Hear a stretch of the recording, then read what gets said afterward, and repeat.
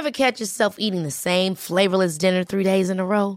Dreaming of something better? Well, HelloFresh is your guilt-free dream come true, baby. It's me, Keke Palmer. Let's wake up those taste buds with hot, juicy pecan-crusted chicken or garlic butter shrimp scampi. Hello Fresh. Stop dreaming of all the delicious possibilities and dig in at HelloFresh.com. Let's get this dinner party started.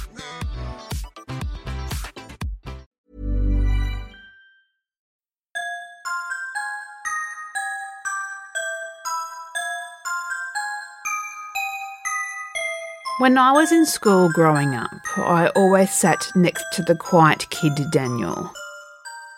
It just happened his last name was Williams and my last name was Young.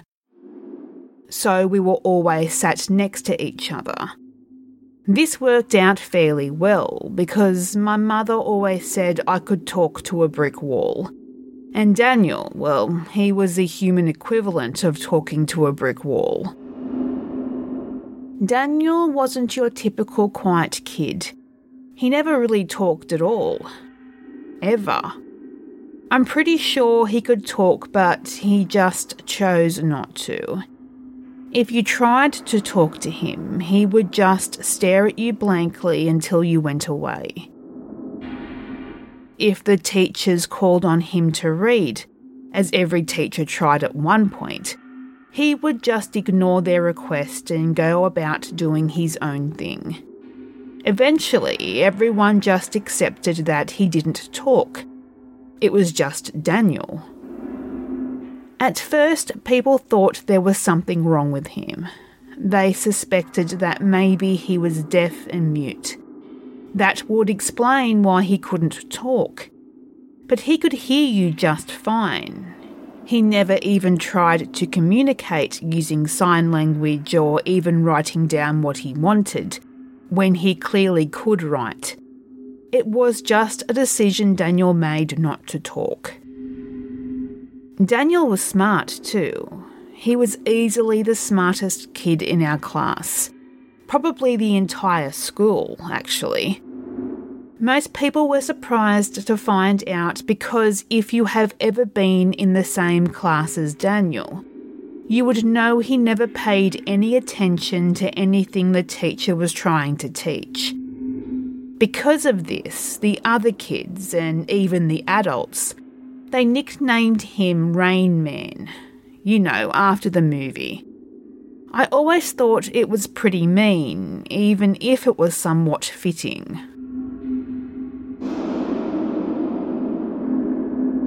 In elementary school, he would sit at his desk and draw pictures or read all day long. He ignored everyone, but I don't think he ever missed a single question on any test. The teacher would call him up to the board to answer any question, and it was always correct. Some teachers even made a game of trying to stump him, but he won every time. It didn't change in middle school.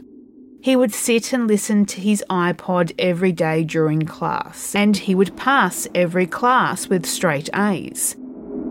Sometimes I wondered why he even bothered showing up to school to begin with, since he was so much smarter than everyone else.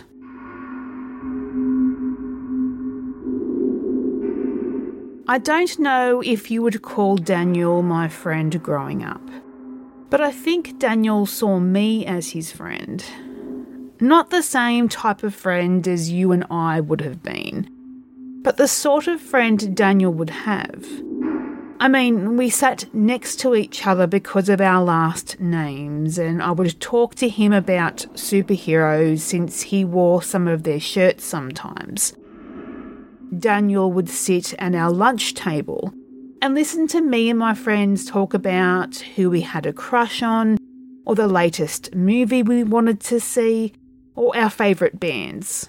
The kind of things kids talked about. We would sometimes get a nod and a smile, and sometimes he would trade comic books with me for a few days. So I guess in a weird way, Daniel and I were friends. Daniel also had a secret ability. I'm pretty sure I was the only one who ever caught him, and I never told anyone. Daniel had a special power to move things with his mind. He was usually cautious enough to keep his talent hidden, but sometimes he got careless or bored. I will never forget the first time I caught him. We were in the 4th grade, and I was sitting next to him in the back of the class. As usual, he wasn't paying any attention and doing his own thing. In the corner of my eye, I saw his pencil spinning in a circle on his desk. I moved my eyes without actually looking, and I could see him twirling his finger about 3 inches above his pencil, and the pencil followed his finger's motion. Then he stopped his finger and started twirling in the other direction, and the pencil followed. Another time he was reading a book during class, and I could see the pages turning without him actually having to turn them. At first I thought maybe it was the wind, but it happened enough times that I could tell it was Daniel doing it. He eventually noticed that I caught him. He looked surprised at first, but then gave me a little smile and held his finger to his mouth as if to say, "Don't tell my secret." And I never did. Once I knew about his ability, I was able to notice it all the time. Daniel went out of his way to make sure he hid his talent and rarely used it around people. But if someone upset him, he would lose control.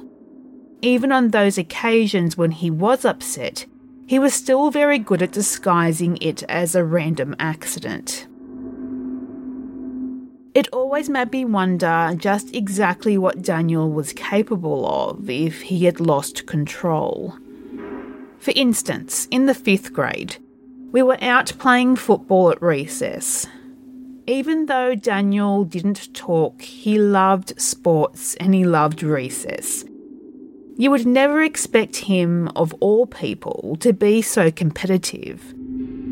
The other team kept cheating by continuing to play after they were downed. But since Daniel didn't talk or argued, they got away with it. It happened over and over and Daniel got mad. When we got the ball back, Daniel threw it directly at the boy who had been cheating.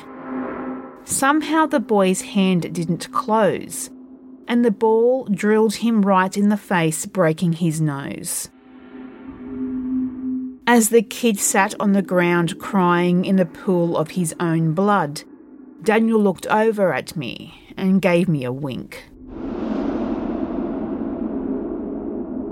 Another time, we had a substitute teacher for a few weeks while ours was out on maternity leave. This teacher hated our class, and she especially hated Daniel.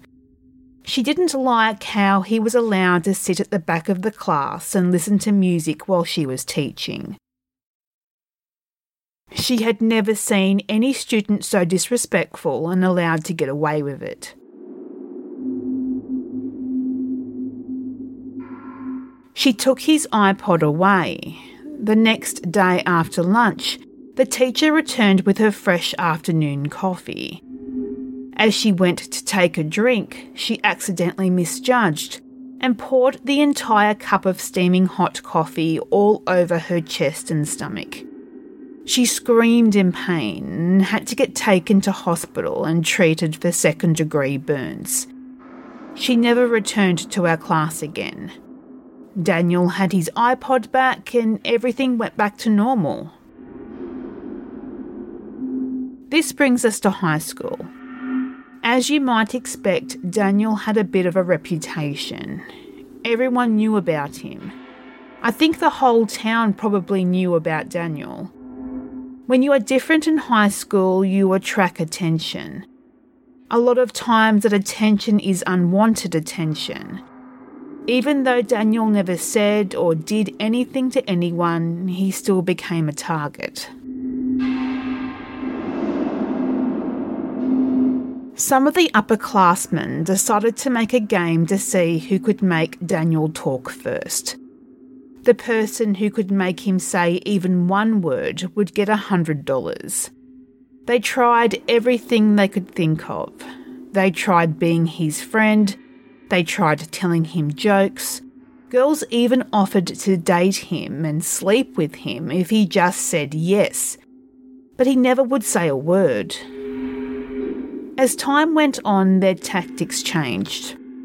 Instead of taking a friendly approach, they decided they would take the opposite approach, and they picked on him relentlessly to make him crack. Having a locker next to him, I witnessed all the abuse he went through, and it was abuse. They tried everything from calling him names to pushing him into lockers, trying to embarrass him, and just bullying him in every way they could think of. You get the picture. Still, Daniel never broke. He never said a word. He would get visibly upset, face red, deep breathing, but he never said anything. It got so bad at times I tried to step in for him and talk for him, but that just made them start to bully both of us. One Friday, things went too far. 3 of the worst offenders pushed him against his locker again. Daniel finally had enough and he pushed them back. A fight started. It was 3 against 1. 3 junior football players against the freshman Daniel. He wasn't even big for his age and he never stood a chance. There wasn't much Daniel could do except try to shield himself from being repeatedly kicked in the head while he was down. It didn't last long before it got broken up, but Daniel was hurt. His nose looked broken and his face was a crimson mask. To his credit, even when the police came and asked for a statement to arrest those kids, he didn't talk. Despite that, the 3 juniors were arrested for assault and suspended for a week. The cameras had caught everything they needed to press charges, and there was enough witnesses even without Daniel giving a statement.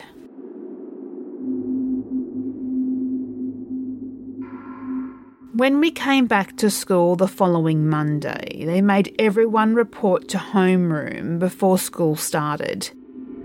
This wasn't normal, but occasionally it would happen. So I took my seat in the back next to Daniel. Then they made the morning announcements. On Saturday night, 3 students had tragically died in 3 separate house fires. Counselling would be available all week for anyone who needed to see them. It was the same 3 boys who attacked Daniel that died in the house fires. I looked over at Daniel and told him that at least he wouldn't need to worry about them bothering him anymore. He glanced back at me, smiling, and in a voice in my head that wasn't my own, I heard him say, "I know."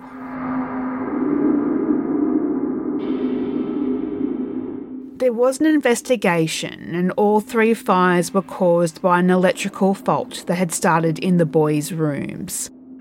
All 3 of the boys were found burned alive trying to escape out of their bedroom doors, which were found not to have been locked, but still had to be broken open by firefighters at the scene. It was just an eerie coincidence that the fires all happened on the same night, at the same time, and killed 3 boys who were in the same grade. 2 weeks later, Daniel's parents pulled him from school, and the teacher said his family was moving due to a new job. I've tried to find him on social media, but I'm not surprised that the boy who never talked doesn't have a Facebook account. In the entire time I knew him, those were the only words I ever heard him speak.